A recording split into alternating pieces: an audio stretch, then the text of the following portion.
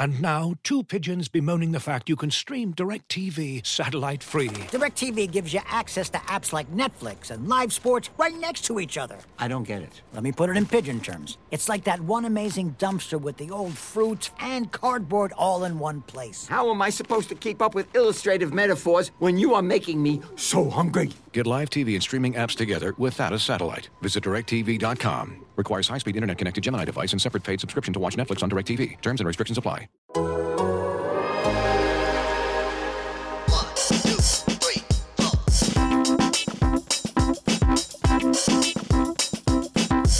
4. Yo, welcome to another episode of the Clip City Podcast. I'm your host, Jovan Buha, Clippers beat writer for The Athletic. It's been a minute. It's been a couple weeks since the last pod. I think the last one was after the Ty Lue hiring, so it actually has been a few weeks. But joining me to break down the Clippers 2020 draft night, Justin Russo, a.k.a. Fly By Night. Justin, how are you doing? Just trudging along, trying to get to the end of the year, you know, like everybody else. Don't lie. Don't come on this podcast and lie. I know you're heartbroken right now, okay? I know a little you bit. are upset. A little bit. Do you want to just get into it? Let's get into it. So To recap the Clippers 2020 draft night, they started the night with a shocking 3-team trade. Maybe shocking is not the right word. I guess shocking for like the way it went down. Out of nowhere. Out of nowhere. I mean, and this is just how the Clippers operate. They move in silence and have these deals that just come out of nowhere. So a 3-team trade between the Clippers, the Brooklyn Nets, and the Detroit Pistons. In the trade, the Clippers get Luke Kennard, and they send out Landry Shamet to Brooklyn and Rodney McGruder to Detroit. And then the Pistons also got the number 19 pick from Brooklyn. So this was the trade of the night. Quickly, I'll just mention before we get back into this Landry Luke Kennard trade. The Clippers also acquired Daniel Oturu, the number 33 pick from the New York Knicks. They traded a 2023 second-round pick for him, and then they also traded the number 57 pick, which was Reggie Perry, to Brooklyn for the number 55 pick, which was Jay Scrubb. So, by the way, we don't know what the hell that trade was. We don't. We don't know why. I thought, I was wondering at first.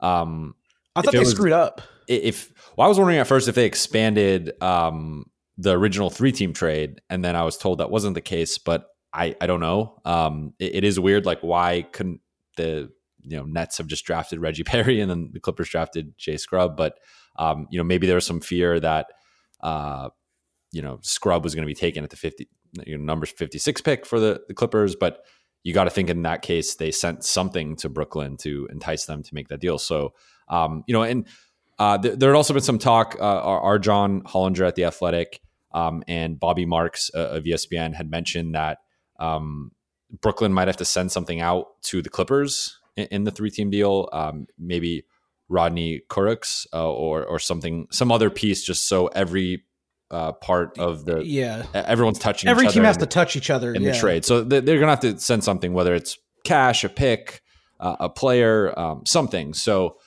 this trade isn't, I guess, in its final evolution yet, but pretty much the skeleton of it was, the Luke for Clippers trading out Landry and Rodney and getting back Luke Kennard.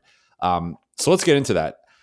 For me, there are 3 benefits to this trade. I think it's overall a really good trade for the Clippers. Anytime you could do a 2-for-1 trade and you get the best player, that is the way to do a 2-for-1 trade. But the 3 things for me really are Luke Kennard is the best player in this trade. He's not without his warts. He's not without some injury concern. But at this point, up to this point, I do think they're like similar talent-wise, skill-wise, but Luke Kennard is better than Landry Shamet, up to this point in their respective careers. So the Clippers did get the best player. They did do a talent upgrade. Point 2 would be dumping Rodney McGruder, which you kind of knew they were going to have to attach something to get rid of Rodney McGruder's contract. But that clears up $2 million in cap space for next season and $5 million in cap space for the season after that.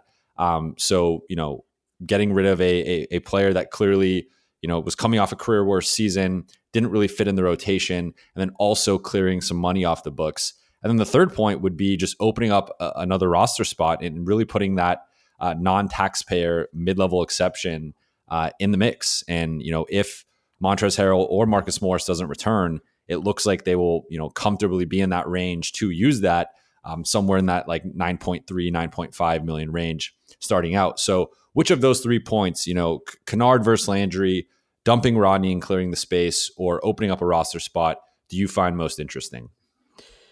So as someone who did an entire video several weeks ago about how Landry Shamet is perfectly in the Kyle Korver role in Ty Lue's offensive system, that is the one that piques my interest the most, because think about it, man. Like, this is a guy who moves so well off the ball in terms of Landry Shamet, and he fits in that system perfectly. But then we kept hearing the Clippers wanted more ball handling, more ball handling, more ball handling.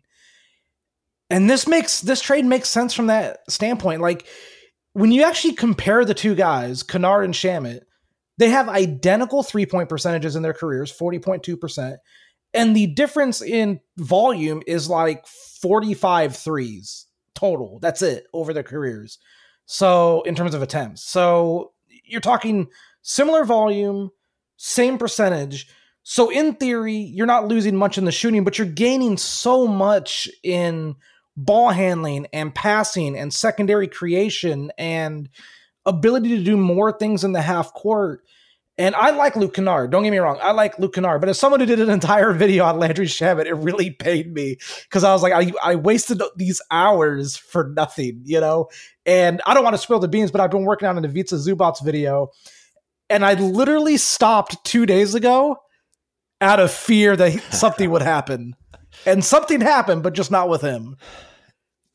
So this is a good time to do the Landry Shamet obituary from a Clippers perspective.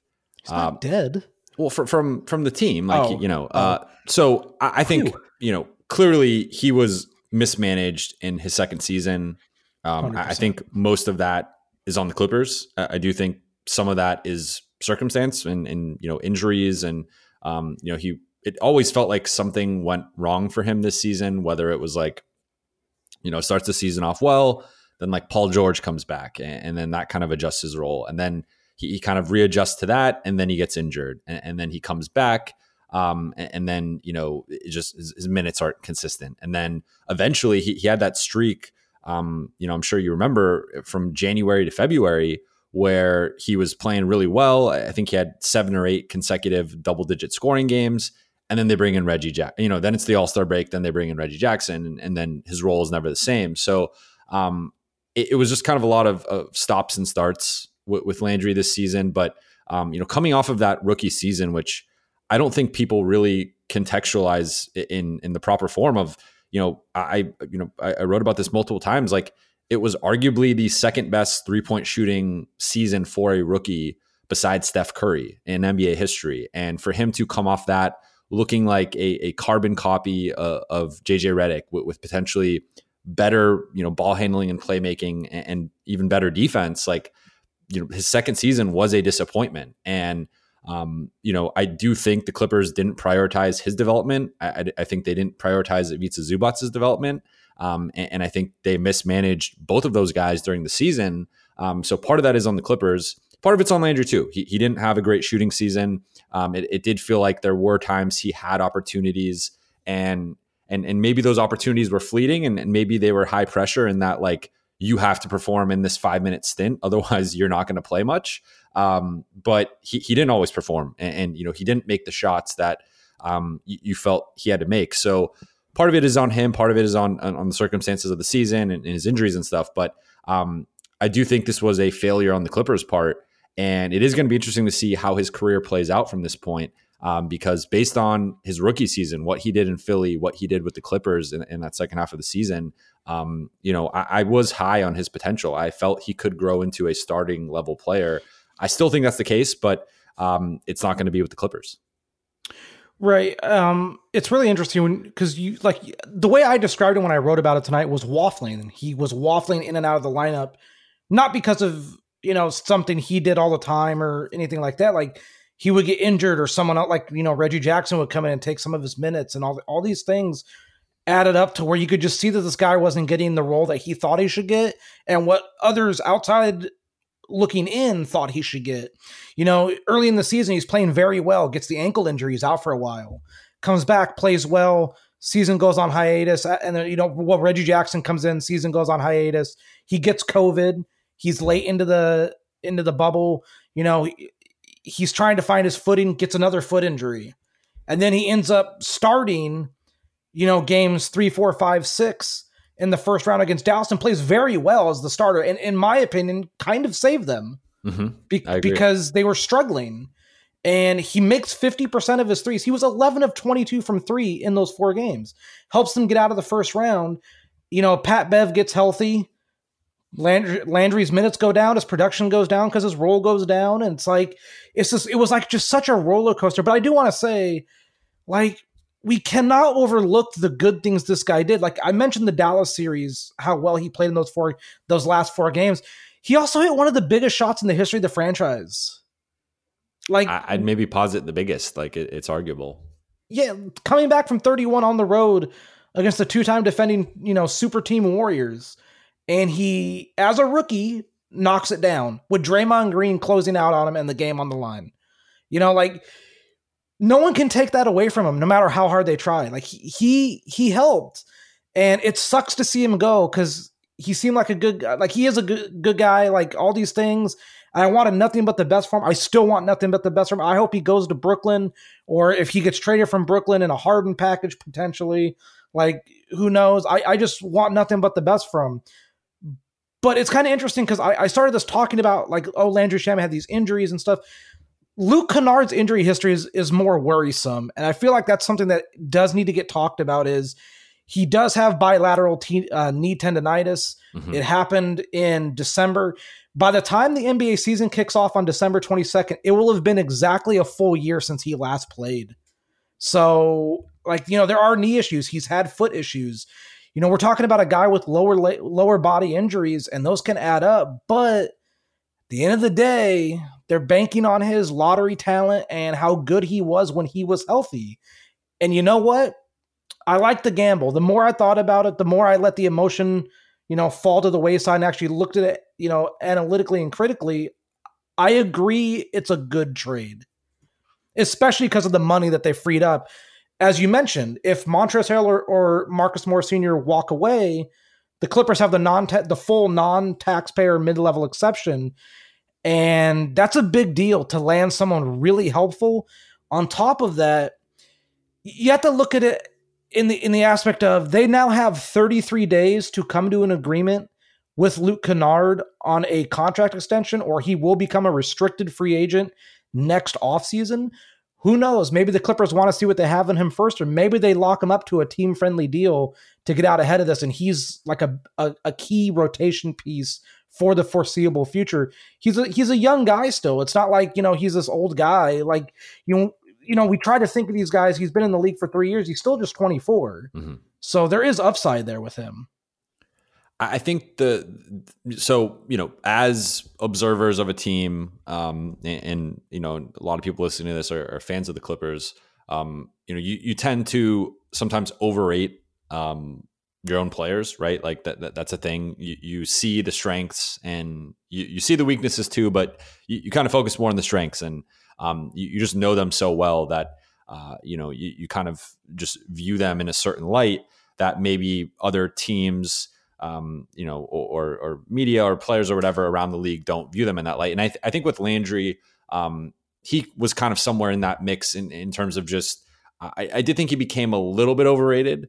And he kind of operated in this kind of potential zone where we were focusing so much on last season. We were focusing so much on the thought of him, the theory of him, of what he could be, that, again, I think Landry to Luke Kennard is it's a decent upgrade. Like, Luke Kennard averaged basically 16, 4, and 4 last season. Like, Landry has not come close to sniffing those numbers. I think he can potentially, if he is empowered. I mean, Luke Kennard averaged 33 minutes a game last season. So and was on Detroit.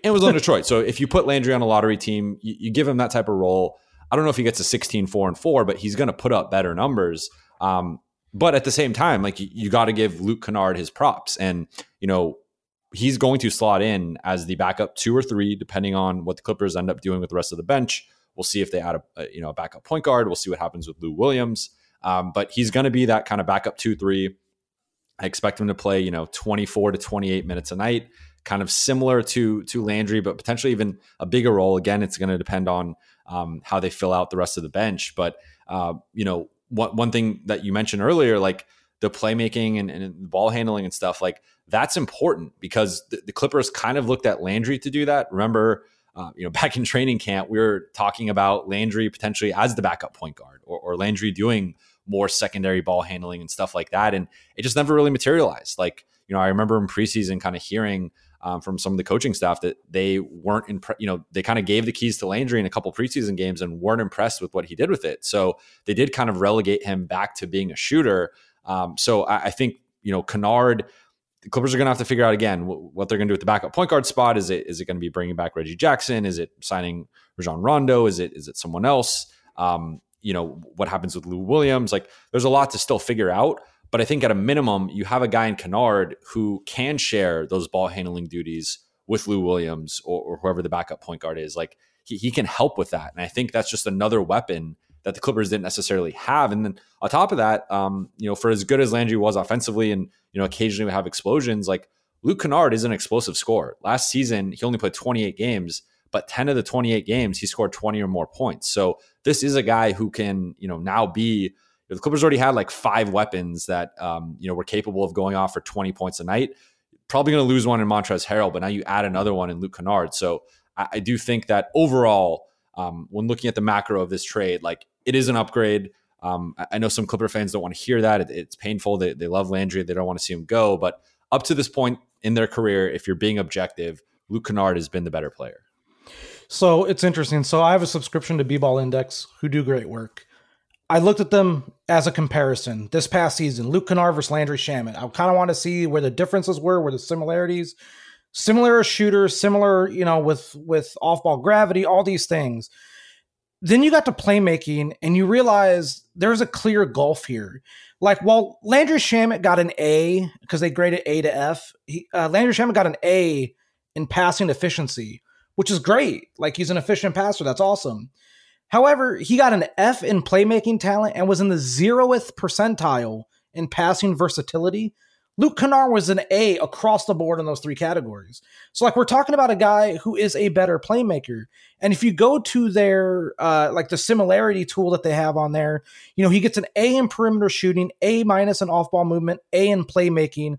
His perimeter defense is a C-, which, it's okay. Like, it is what it is. However, you start looking at some of the similarities and you get 2014-15 Brandon Knight, 2016-17 Joe Ingles.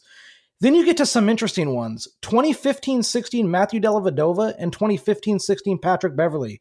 I'm going to be honest with you. If he can do like a hybrid Joe Ingles, Matthew Dellavedova role, you'll take that. Yeah. Like 100%. And not to poo-poo on Landry, who I love, he can't do that. That's not his game. But it can be Luke Kennard's game. And that's a very valuable game for a team that only could really try to upgrade on the margins. And you have to nail the margins. And I think they kind of did, even as much as this trade is going to hurt some people. Today's episode is brought to you by Giorgio Armani Acqua di Gio Parfum, a long-lasting and deeply intense men's fragrance that captures the powerful sensations of nature. The woody aquatic scent features notes of bergamot, clary sage, and patchouli, which create an intensity that is vibrant and aromatic. Discover more at GiorgioArmaniBeauty.com. Looking for an assist with your credit card, but can't get a hold of anyone? Luckily, with 24/7 U.S.-based live customer service from Discover, everyone has the option to talk to a real person anytime, day or night. Yep, you heard that right. you can talk to a real human in customer service at any time. Sounds like a real game changer if you ask us. Make the right call and get the service you deserve with Discover. Limitations apply. See terms at discover.com/creditcard. So the final two things we'll touch on quickly. Neither of us are draft guys. I was focusing on the last kind of 10 picks of the draft, just kind of looking at guys in that range. I wrote a story for The Athletic on 10 different prospects that I thought would be in that range. Actually, 7 of them ended up being in the Clippers range. I think only 4 of them got drafted. So the Oturu pick was flamed a little bit by some of the people who studied the draft a little bit closer. Looking into it, our Mike Vorkunov at The Athletic had a big board of all the big boards. He kind of amassed a aggregate big board, and Oturu was the 45th guy on the big board. So that's a mid second round pick, not an early second round pick. I think ESPN had him ranked as the 37th best prospect. So that also would be a little bit lower than he went. But looking into his strengths and weaknesses, it looks like he is a strong, powerful, athletic guy, someone who can score inside, finish inside, score on the block, was a good post player, good rebounder, good shot blocker, made an all defense team for his conference. But the weaknesses, and has some pop. He can shoot. I think he shot 36.5% on threes last season. Was a 20 and 10 guy. So you do see that there are some NBA skills there, but his deficiencies are his passing, where I think he had he had 33 assists last season and 88 turnovers, which is just a ridiculous ratio. And then he's also someone who can protect the rim, but once you extend him out past basically 5 to 10 feet, that's where his lack of lateral quickness starts to hurt him. Someone that can be exposed in pick and rolls. So I guess the shooting makes him a bit of a stretch big, and he can block shots and is a bit of a rim protector, but he does not seem like a mobile, agile defensive big, which I think the Clippers kind of need when we're, talking about some of these guys they should target in free agency. It is a guy like an Ibaka, a Tristan Thompson, a Nerlens Noel. Like, does not seem like he is that type of guy defensively.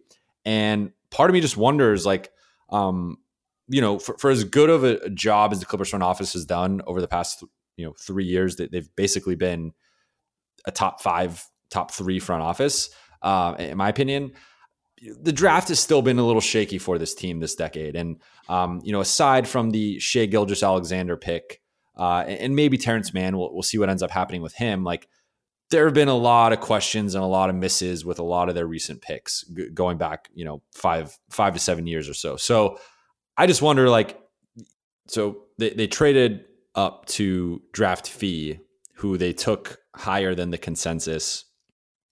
I don't want to say he's a bust by any means, but he obviously, the thinking was he was a ready now player, right? Like he was. There was some talk at the time of him being able to step in right away, potentially be that third center, like maybe give you some minutes as a fifth big. And that just never happened, right? Like he only played in blowouts and clearly was not ready for the NBA level. And who knows what's going to happen with him. I still think he has potential as a 3-and-D center, but you also look at a guy like Jonathan Motley, who hasn't really panned out in terms of as a two-way guy. I just wonder if, for as good as the front office has been, is this another miscalculation? Because again, this is a guy that they traded up to get at a weird, I don't know if he would have gone that high. Like I almost wonder if they could have traded to pick 45 and still gotten him, or maybe even stayed at 57 and gotten him, or maybe traded up higher in the 50s. But to trade up for a guy at 33, you have to be, at this point, high second round picks have a lot of value, and they usually are guys that, right on that. Obviously, they're on the cusp of the first round, but guys who can step in right away most of the time. So I just wonder what this means. Is this another miscalculation from them? Because to be honest, I'm not very high on their draft track record. So there are some questions here for me, especially with them being so different on the consensus, and this guy, at least based on his scouting report, not being the most modern type of big, which I think the Clippers need, right? There were some guys that went behind him that projected as more modern types, whether it was a big, a point guard, which could help them out, another wing. Like, so I do have some questions over why they chose him and why they chose him as high as they did. The one thing that I will say is this is a year unlike any other. And we have to realize this guy hasn't played in 9 months. Like, so he's been training in Santa Barbara for 9 months, doing all this work, getting everything done, reshaping his body, doing all this work. So maybe they saw something in a workout, that really jumped him up the board to the point where they trade a future second round pick, which I believe was from Detroit, to nab him.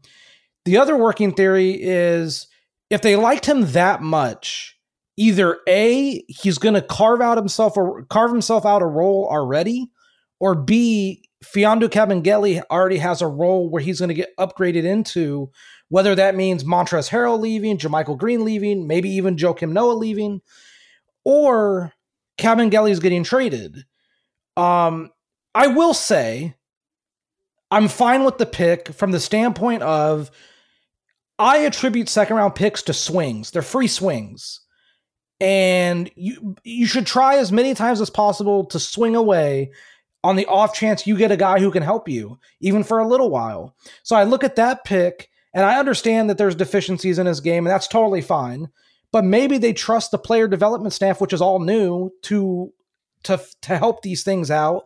And maybe the work he's done over 9 months has made him either more ready now or able to have a role in the future. So I also think it's really tough to evaluate this draft, right? Like, these guys haven't played in 9 months, some of them even longer. So I don't know. Like, with Jay Scrubb, the other second round pick, like, he hasn't played in a while.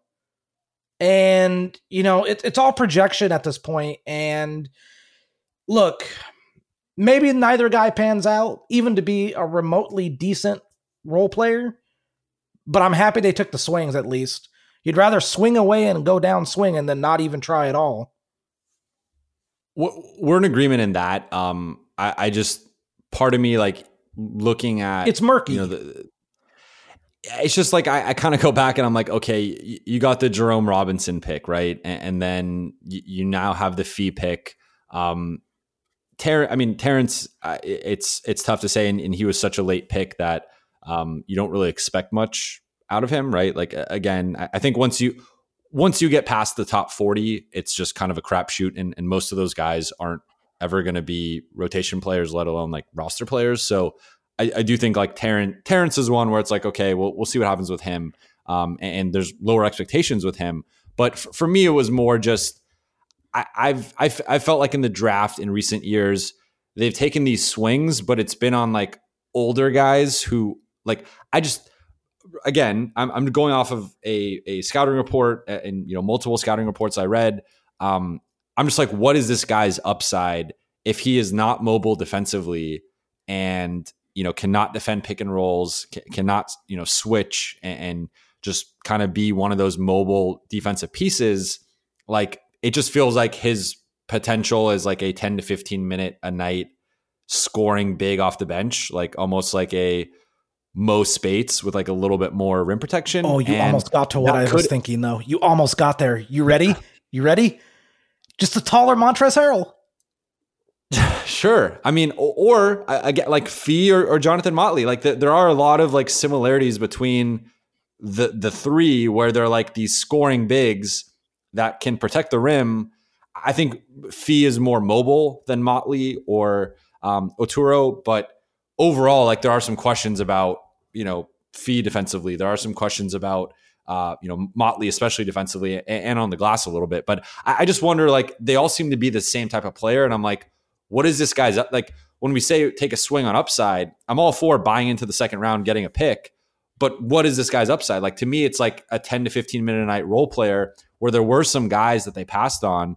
I look at a guy like Tyler Bay, or I look at Xavier Tillman from Michigan State, or Robert Woodard from Mississippi State. Like, even Trey Jones, like some of these guys that fell, I just feel like had higher upside as like potential 8th men, 9th men, where this guy, like, I just don't know. And again, I could be wrong. And if I'm wrong, I'll eat crow. Jovan. But I do, Jovan. I have some reservations on it. We're not meant to understand. It's the second round of a draft, but brother, we're just not meant to understand anymore. We'll see. We'll see. We'll see. And yeah, but the other thing too is he's listed at 6'9" on ESPN. I know he's officially listed at 6'10", but if he is closer to 6'9", it's also kind of like at that range, you would expect the guy to be more mobile defensively and like maybe be able to defend fours and go out to the perimeter. And if he is a legit 6'9", like you don't even have that 7-foot size to really, man the paint. But listen, again, when Kabengele and Oturu lead the Clippers to a title, I don't want to hear this ever again. You can throw it in my face. But Justin, let's wrap up with that. Where can people find you on Twitter, and where can they read your work and listen to you? You can work? find me on Twitter at FlyByNight, FlyBykNite.